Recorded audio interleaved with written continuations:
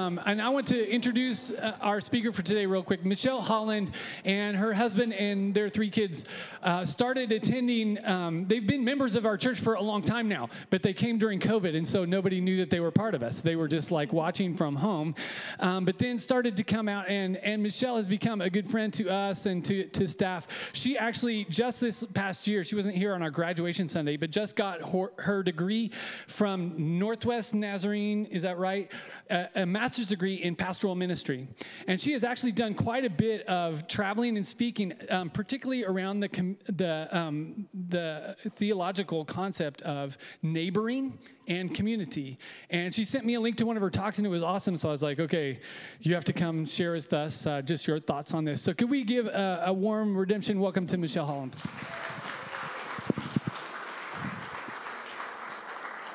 It is really good to be with you here today. As I've been preparing, it's honestly blessed me just to get ready to share with you today. When we spend time in God's Word, we get to see how His story is continued through our lives. And I am excited to share about the truth that God has to speak to us today about neighborly love.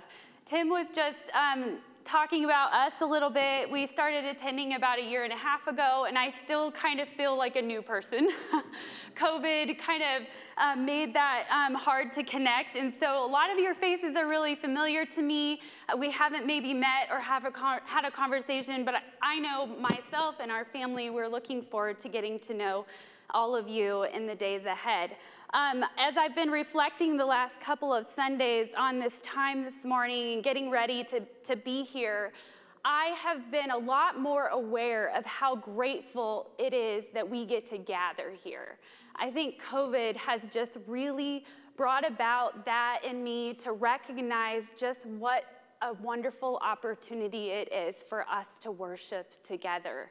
And I hope that today as we worship, that you will also experience that same type of community that I was this last couple of weeks. This morning, we are going to be spending some time in the Gospel of Luke, chapter 10, verses 25 through 37. The majority of this passage is recognized as the parable of the Good Samaritan, and some of you may be very familiar with this story. Some of you, this may be brand new. For those of you that have heard it maybe, 50 times, I think it's a good reminder to always go back and listen again and again and again to what God has to say to us about loving others. Luke includes this story directly following the return of 70 disciples that Jesus had just sent out ahead of him on his journey he's journeying to Jerusalem, and he sends them out to share about the kingdom of God at hand. And he gives them his power and authority to heal, to drive out demons. And here they are right before this conversation we're about to unpack, telling Jesus and reporting to him all that God has done through them. They were faithful, and God was obedient.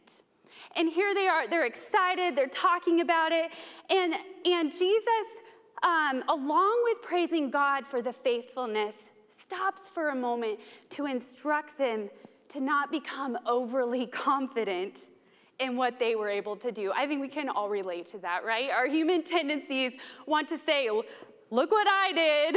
And God says, no, it's about me. It's about what I'm doing through you. And so he instructs them but rather and tells them that their greatest joy and miracle is in the promise of their salvation. Sorry, I don't know what to do with my mask. Then appearing in the midst of this conversation, in verses 25 through 28, Jesus is confronted with a question, and Luke identifies this person, this questioning person, as a lawyer. He's also recognized as a Jewish legal expert. And this question is portrayed in this story as kind of confrontational. There is a debate as to when this conversation occurs, because the way that Luke includes this story, it appears that it's disrupting what Jesus is talking about to his disciples. However, there is some debate as whether it occurred then or later, but the question really aligns with faithfulness and what Jesus is teaching his disciples.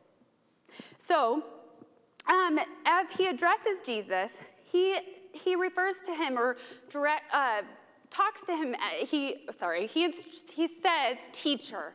So it's a very formal address. And as he addresses him, he then asks the question, what must I do to inherit eternal life? Jesus, knowing him as an expert in the law, we know throughout the Gospels, as we've spent time there, that these Jewish legal experts were present in many of Jesus' conversations. They were there to make sure that Jesus was following the law, and they wanted to catch him doing the opposite. They wanted to challenge him and see if they could imprison him and keep him from doing what he was doing.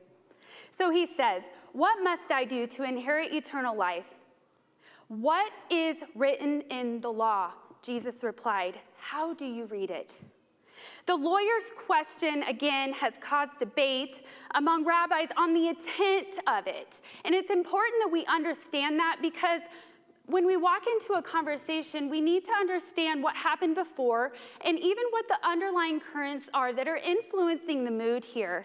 But the guarantee of blessing and eternal life seems to be this questioning lawyer's issue. It's his main concern. And so he is testing Jesus to see if he could answer the fundamental question, how will I be saved? By asking the lawyer, how do you read it? Jesus is sending this lawyer to reference their shared source of authority, the Jewish law, the Torah, the first 5 books of the Bible, God's revealed teaching and guidance for humankind through Moses. In fact, we just walked through a lot of this in Exodus. Jesus here is deflecting the lawyer's own question back onto himself by reciting what stands written by God. As I was reflecting on this particular part of the conversation that we're unpacking today, I couldn't help but take notice of Jesus' gentle teaching. This questioning lawyer, Jesus could have rebuked him. He could have sent him away, but rather he invites him to go back to what God says and continue listening. We can learn a few lessons from this today. Continuing on in verse 27, the lawyer's answer to the question, how do you read it, says, love the Lord your God with all your heart, with all your soul, with all your strength, and with all your mind. And love your neighbor as yourself. The lawyer's answer reflects a combination of 2 Old Testament verses that we also hear similarly from Jesus in Matthew 22. Jesus here acknowledges this lawyer's expertise in the law. He did a good job. He gave a great answer and responds by saying, you have answered correctly. Do this and you will live. Notice Jesus' instruction here suggests an action. We'll talk about that a little later. I also can't help but insert some sarcasm here. That's definitely not Jesus, but me. As this questioning lawyer is questioning the Messiah, teacher versus teacher here. He doesn't know who he is, but my mind inserts sarcasm when I read that, but I know Jesus doesn't do that. Here the lawyer, in his answer, quotes God's law, combining Deuteronomy 6:5 and Leviticus 19:18. The first part of this passage that we recognize as the Great Commandment is from Deuteronomy 6:5, which is actually the beginning of the Shema. The Shema was something that good Jews were instructed to recite 2 times a day. So this lawyer would have known this passage like the back of his hand. And here is what it says. Hear, O Israel, love the Lord your God with all your heart and with all your soul and with all your strength. And the second part, Leviticus 19:18 says, do not seek revenge or bear a grudge against one of your people, but love your neighbor as yourself. I am the Lord. And then we hear Jesus repeating something very similar in Matthew 22. Jesus here, again being challenged by a Jewish religious leader on the greatest commandment, says, "You shall love the Lord your God with all your heart, with all your soul, with all your mind." This is the first and greatest commandment. And a second is like it. You shall love your neighbor as yourself. I want us to notice here that all three passages reveal God's desire for Israel to listen and pay attention. Just like we heard in Exodus 22, when God revealed the 10 Commandments to Israel through Moses, beginning by saying, "I am the Lord your God. Listen to me. This is how I desire you to live in my presence." The problem here, the lawyer's answer about eternal life is concrete. He knows the law well, but misses it. Jesus' answer, "Do this and you will live," in verse 28, directly challenges the lawyer to put this knowledge of God's love to heart. This is an unlimited here and now response of love towards others that flows out from us when God is at the very center, the heart of our whole being. Remember that the passage says heart, soul, mind, and strength, because when God is at the center, at our heart, his love flows out into every part of us. Our love for God and others is one and the same. This kind of love is not housed in a compartment of our lives, not just in our intelligence or our emotional responses, our consciousness or our drive. It is a whole person, ongoing, lifelong transformation that occurs when relationship with God is nurtured and placed at the center of our lives through our salvation. The issue of love here is the key to revealing Christ's free gift of salvation to the world. I can't help but hear John 13:35 when I say this.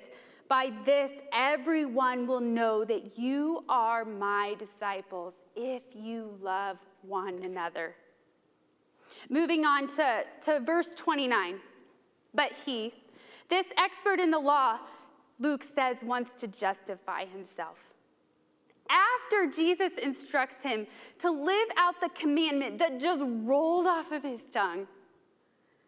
So he asks Jesus, "And who is my neighbor?" It appears that this instruction is making this lawyer squirm a little bit in his seat. The question of who indicates that the lawyer is looking for Jesus to give neighbor a prescribed identity. In fact, if this conversation, as Luke positions it to appear, falls in the middle of Jesus' teaching to his disciples, I can only wonder, if I place myself in this story, about the thoughts of this lawyer. I think this is maybe some things he was thinking. I think we need to clarify what you mean here, because who you are touching, interacting with, and teaching violates everything I know. So I just need you to clarify for me what you mean by doing likewise, because I have some restrictions. Oh, how I think we can relate to this answer sometimes. When we go to God with a question, but with an underlying agenda of what we're willing to do and not to do. If the teacher of the law understood love God and love neighbor as one and the same, if he would have kept listening beyond what he recited, just as God and Jesus instruct his people to do, if he would have better understood that God's definition of neighbor, like God's love, had no boundaries, no limitations, and laws and rules would not have become center and a measuring stick of faith and love. In fact, within the Torah, what this legal expert would have known like the back of his hand, we just mentioned this earlier, was God's clear and detailed instruction on social responsibility. We just journeyed through a lot of this in Exodus over the summer and just concluded a few weeks ago.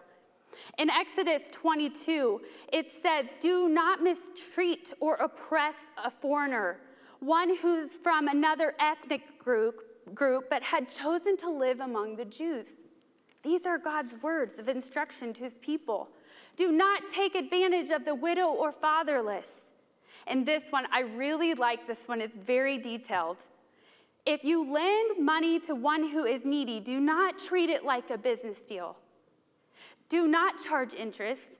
And if you take your neighbor's cloak as a pledge, as collateral for what they owe you, return it by sunset, because the cloak is the only covering your neighbor has.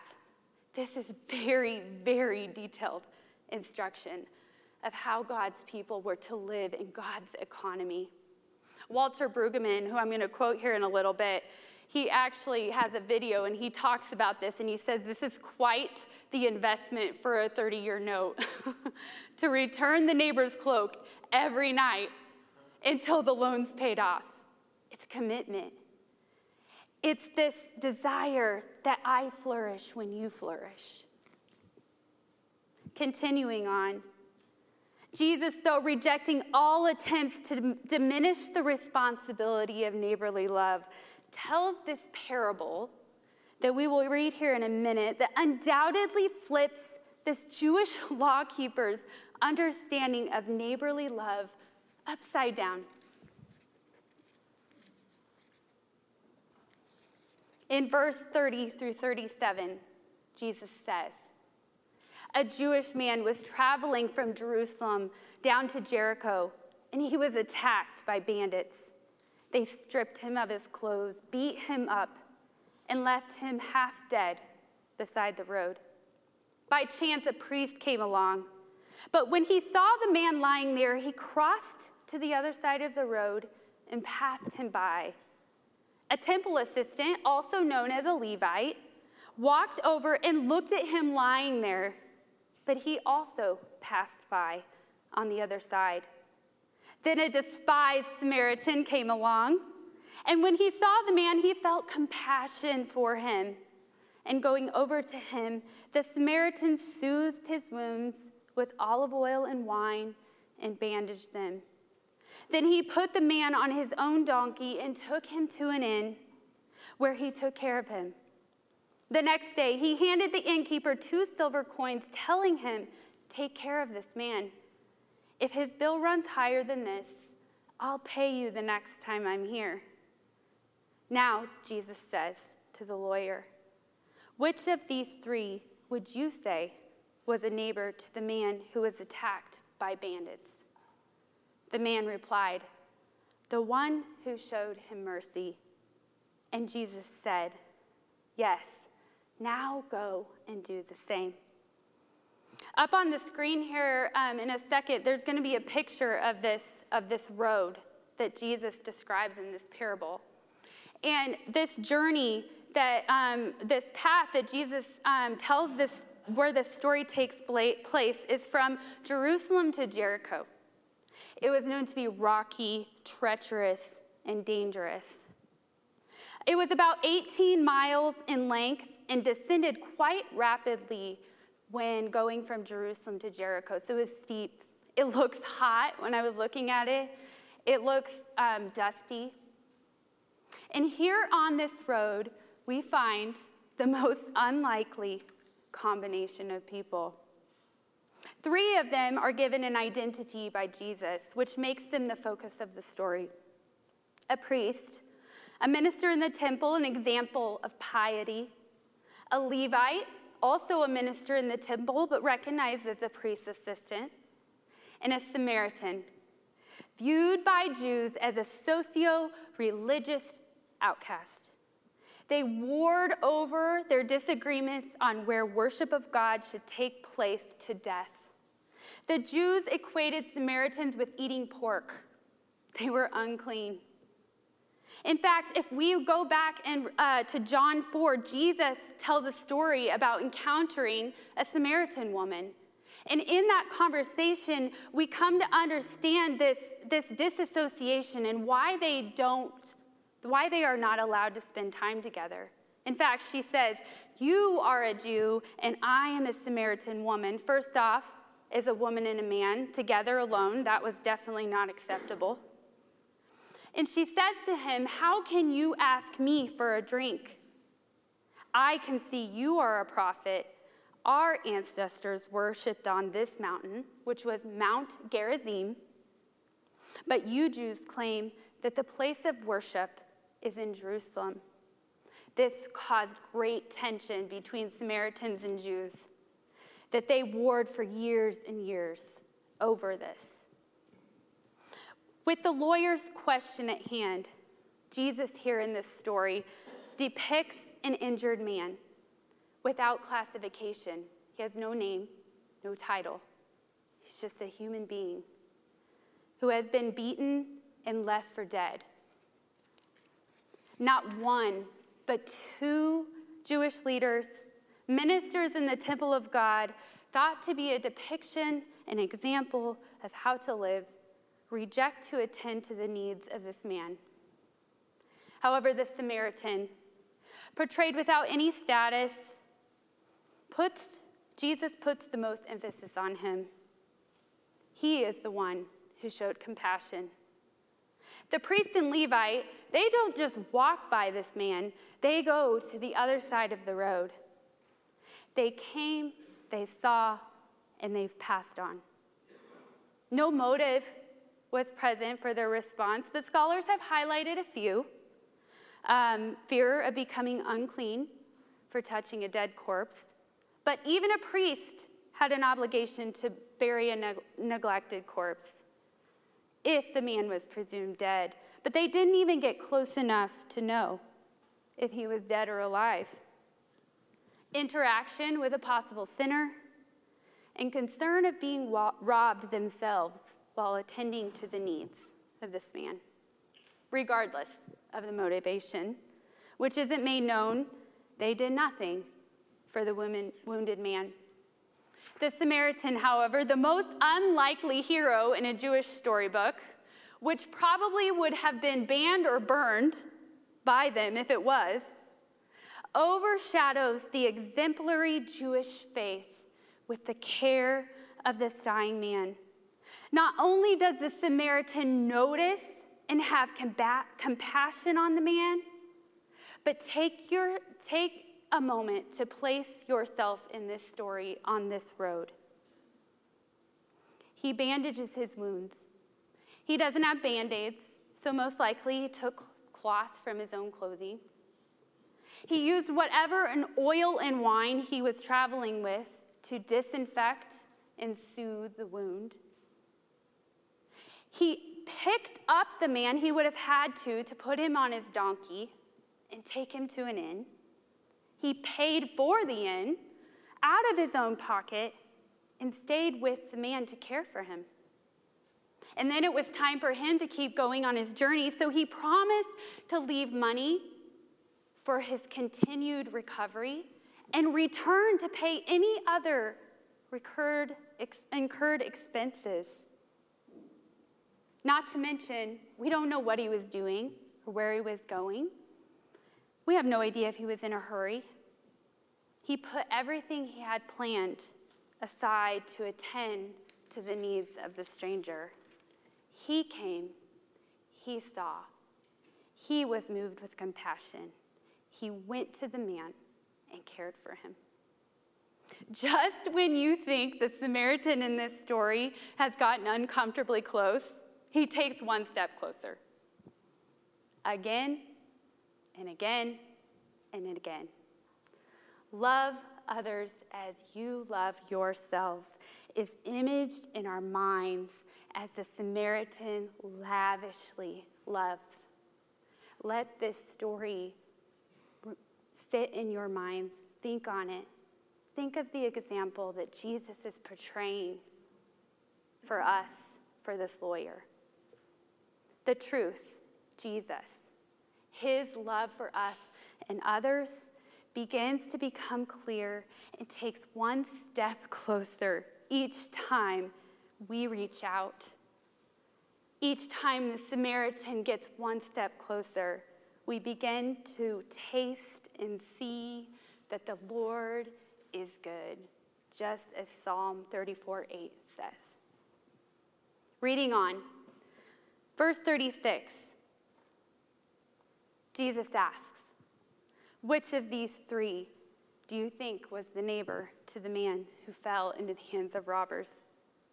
And the experts reply, "The one who had mercy on him." Jesus told him, "Go and do likewise."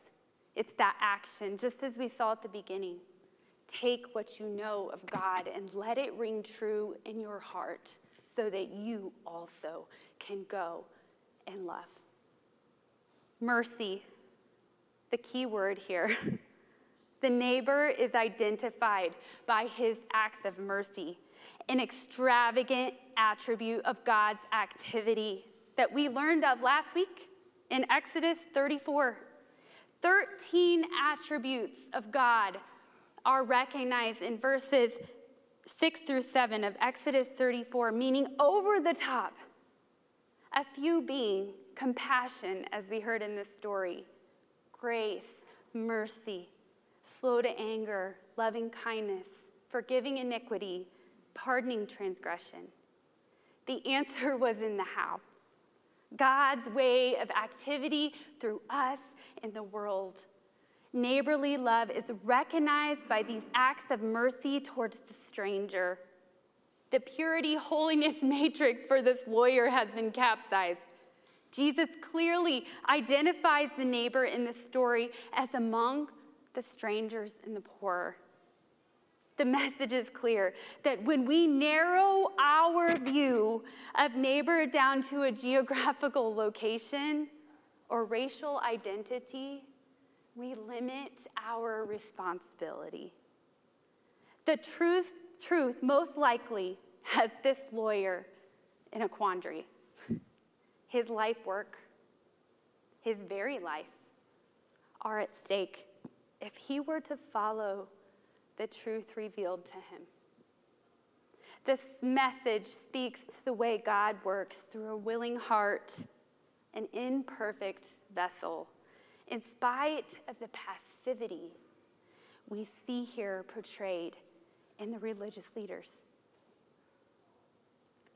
Verse 37, Jesus' instruction, go and do likewise. It's present tense. Jesus is calling the lawyer to be a neighbor like the Samaritan. The lawyer has recognized and articulated with his own mouth the answer to his question. The conversation, however, is left open-ended. Walter Brueggemann states, and I have to say, you wouldn't think we would go a Sunday without mentioning him, right?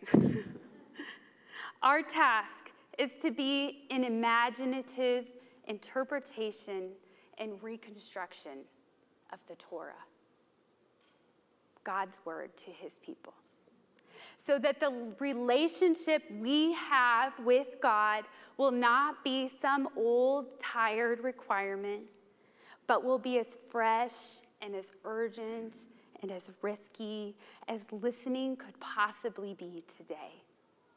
It is a much harder way of being church, but it is asking now, what does the Lord require of us, Redemption Church?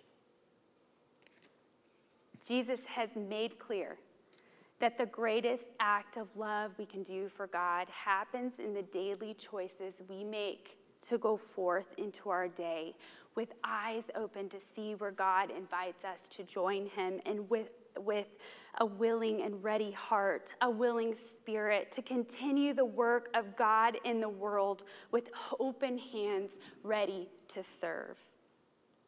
The Samaritan came and saw and was moved with compassion. He went to the man and cared for him. The greatest commandment requires that our love for God and others are one and the same. It is a whole person response. It took every fiber of the Samaritan's being to care for this dying stranger. Love, sacrifice, time, money, safety, blood, sweat, and if it were me, a crier, a few tears along the way. When we invite God to be the Lord of our lives, his desire is to remain at the center of our hearts, guiding and discerning our thoughts, our emotions, longings, and actions so that we continually grow into his likeness.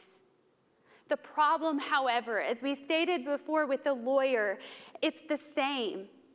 When we allow our relationship with God to grow stale and become some old, tired requirement, as Walter Brueggemann states, when we stop listening to God's unfolding story and instruction that, by the way, he desires to continue through us, he begins to gradually slip out of the center. And we begin to place him in a compartment of our lives, or maybe hide him in a box, like the Sunday school song used to say. Taking him out when it's convenient, or when it benefits us, or when we need a pat on the back, or to check a box on our to-do list. About 15 years ago, God began a journey with me. And I say journey here because it's continuing. It's still going on today. To discover how deeply I could love my neighbor through the strength, grace, love, and power of the Spirit in my life.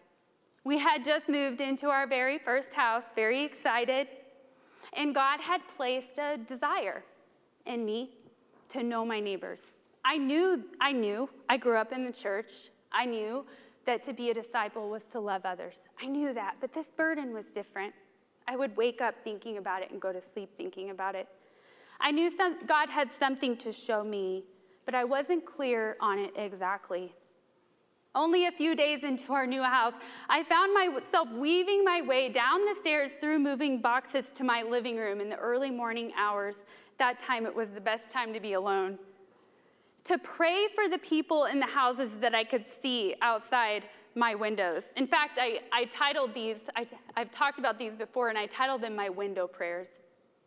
They were my way of responding to God's stirring in my life. I prayed for creativity of mind and opportunity to connect. I prayed that God would fill my mind, body, and spirit with the strength to connect with those that I lived among. In the beginning, I would find myself with reservation about the who, just like this lawyer. In fact, as God guided and opened doors for connection, I call these times a shaky knee walk across the street, because obedience is not void of some fear. I desired to be like the Samaritan, but my faith was a little shaky. I wasn't sure if I was ready for the who I would encounter on the other side of the door. And let me tell you, some of those stories are interesting. I wasn't sure if I was ready to let God have all of me, but the stirring desire to know God, to hear him remained. So I would pray for just a few houses that I could see, and as God revealed himself and his faithfulness, so did the strength of my heart, my soul, and my mind. I have many, many, many stories for another time about the beginning and continuation of that journey with God.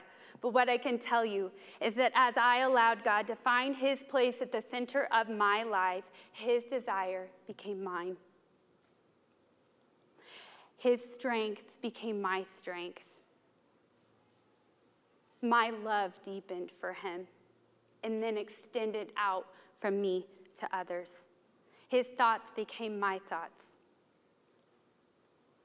Only by his grace did I trust him to use this rather imperfect vessel to become an essence of himself in the world.